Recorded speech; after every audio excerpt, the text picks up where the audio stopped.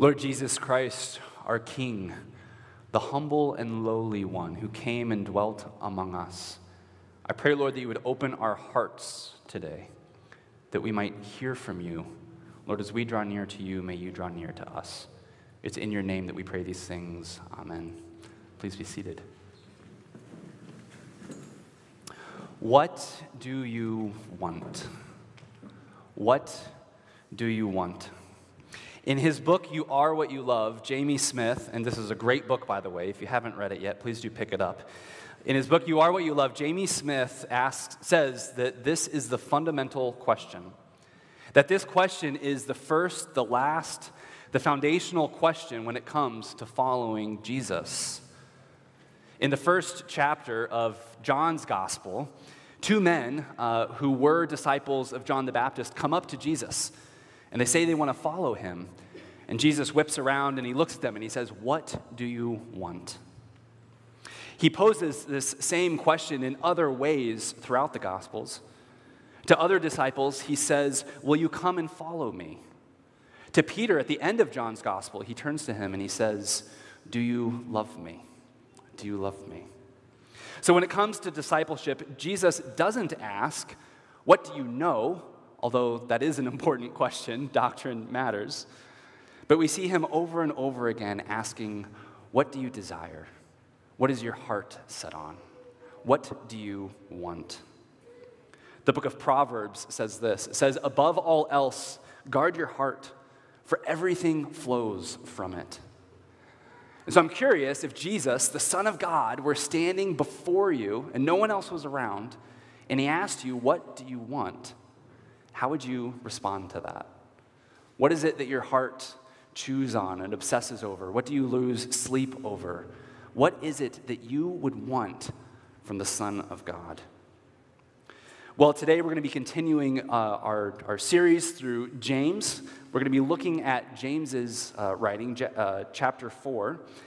And James, here the apostle, the brother of Jesus, he picks up this theme of desires again. And what James tells us is that what you want matters. Your desires matter, whether that be for riches or for fame or for sex or for power. What you desire matters. In fact, the desires that you have in your heart manifest themselves in your behavior. And unfortunately, what James is diagnosing here in this moment, what he's looking at here in this moment, is a situation in the early church where this has been playing out rather destructively, we shall say. So we're going to be moving through this passage in three movements. You'll see I've got it split into the bulletin in three different paragraphs. Or if you have your Bibles, better yet, go ahead and open up your Bibles, please, to James chapter 4, starting at verse 1. So here James accuses the church of quarrels and fighting with one another. And these words in the original language for quarrels and fighting can also be translated respectively as combat and battle. These are strong words that are meant to sort of jostle us awake. Now, granted, the early church, they were not literally killing one another, although we do have examples in Christian history, unfortunately, of that happening. But here in this situation, we shouldn't let his language automatically cause us to sort of click off or steer away from his warlike metaphors. Because James knows what he's doing here, and he's using the language of war to describe the bickering among Christians. So for the past several weeks, images from Afghanistan has been flooding our screens. Missile strikes, suicide bombings, civilians running for cover. And what James is saying is that these images of war are like the church. We Christians are like forming armed encampments, waiting for the bugle call to send us into battle. And it's not a battle against the devil or the forces of darkness. No, the battle that we're readying ourselves is against one another. Now, James was writing this 2,000 years ago, but he may as well have been writing it yesterday, right? The more time you spend on social media, the easier it is to see Christians tearing one another down. Go to the comment section of Christianity Today, and you'll see plenty of examples of this. It doesn't matter if it's a 500-year-old theological debate or a response to whatever Dr. Fauci says, we Christians are constantly looking for ways to divide, demonize, and ostracize one another. Now, should Christians passionately discuss doctrines of our faith? Of course. Should Christians engage in frank conversations about how we should be interacting with the culture around us? Yes, of course. But if we can't do those things without maintaining love and peace, then the Apostle James is telling us that there's something else going on within the depths of our hearts. In verse 2, he says, your passions are at war within you. There's something under the surface that you want, but you can't have it. You're at war on the outside because you're at war on the inside. As one scholar says, your internal condition becomes an external practice. These are hard words, but this is what the scripture has for us today.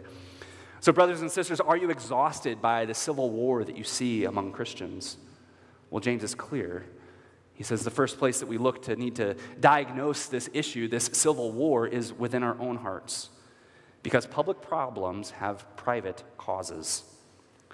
And the problem with the world is the self-pleasing heart. And we're not just at war with one another. Unfortunately, we have to go down a little bit further before we start climbing back up.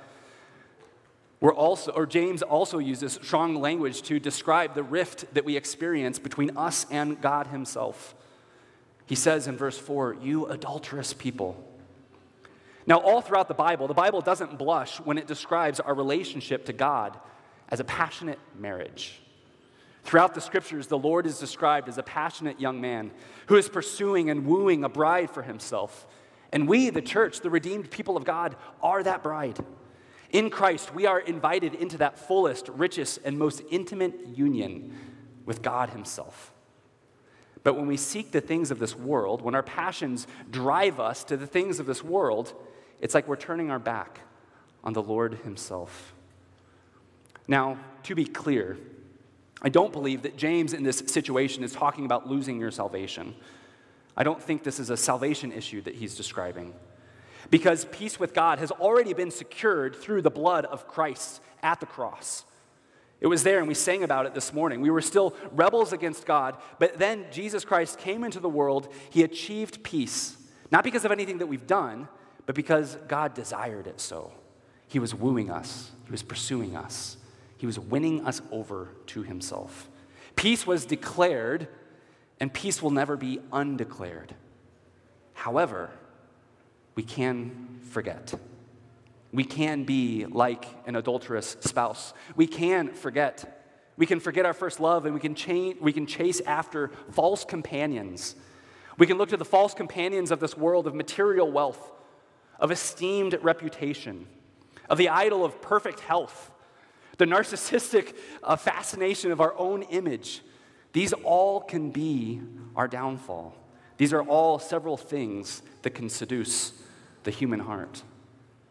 So we are at war with one another. We can be at war with God. But what is the plan for peace?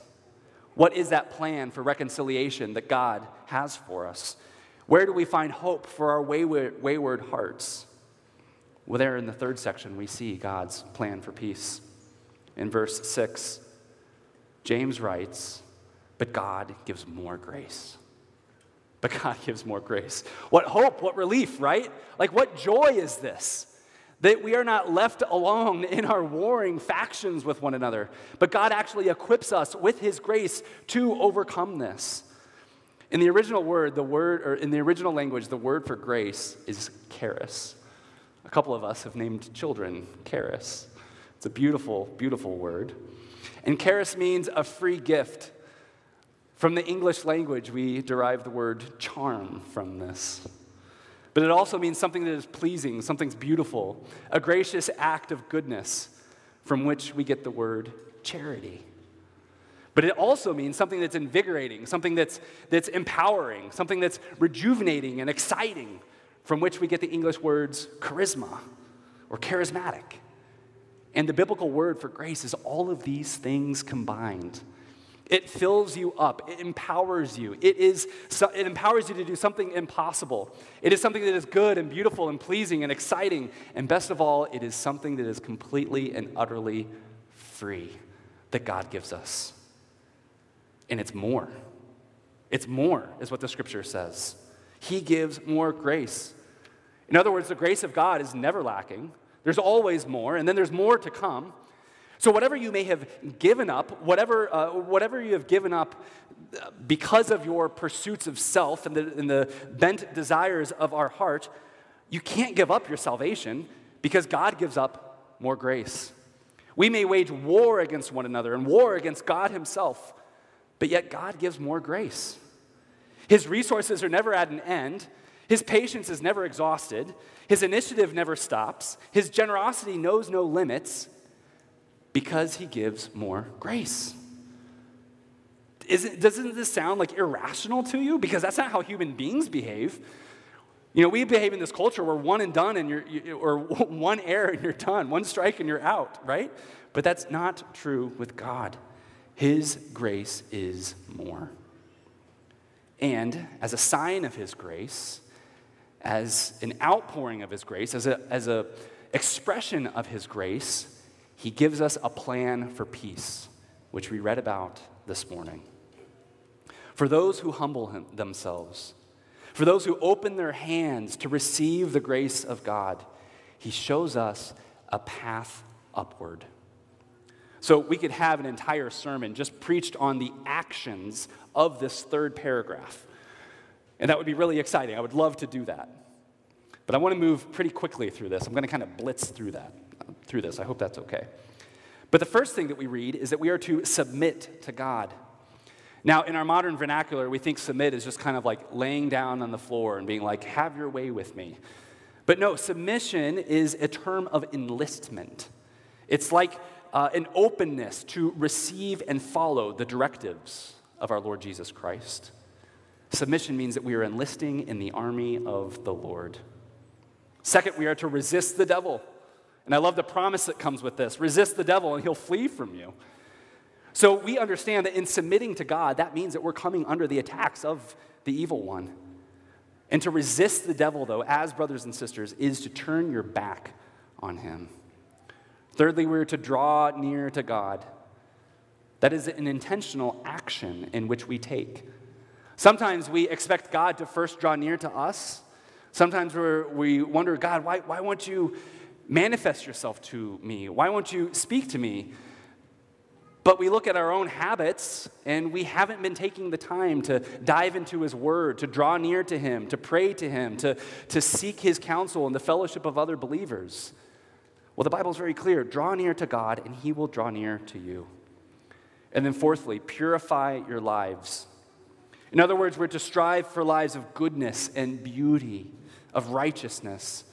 Not just the outer lives of cleansing our hands, that is, deliberate sins of rebellion, but also the inner lives of our hearts, sins that are not observable to one another, but things that God is aware of. We are supposed to purify our lives. And then finally, we are to lament our sin and repent of it.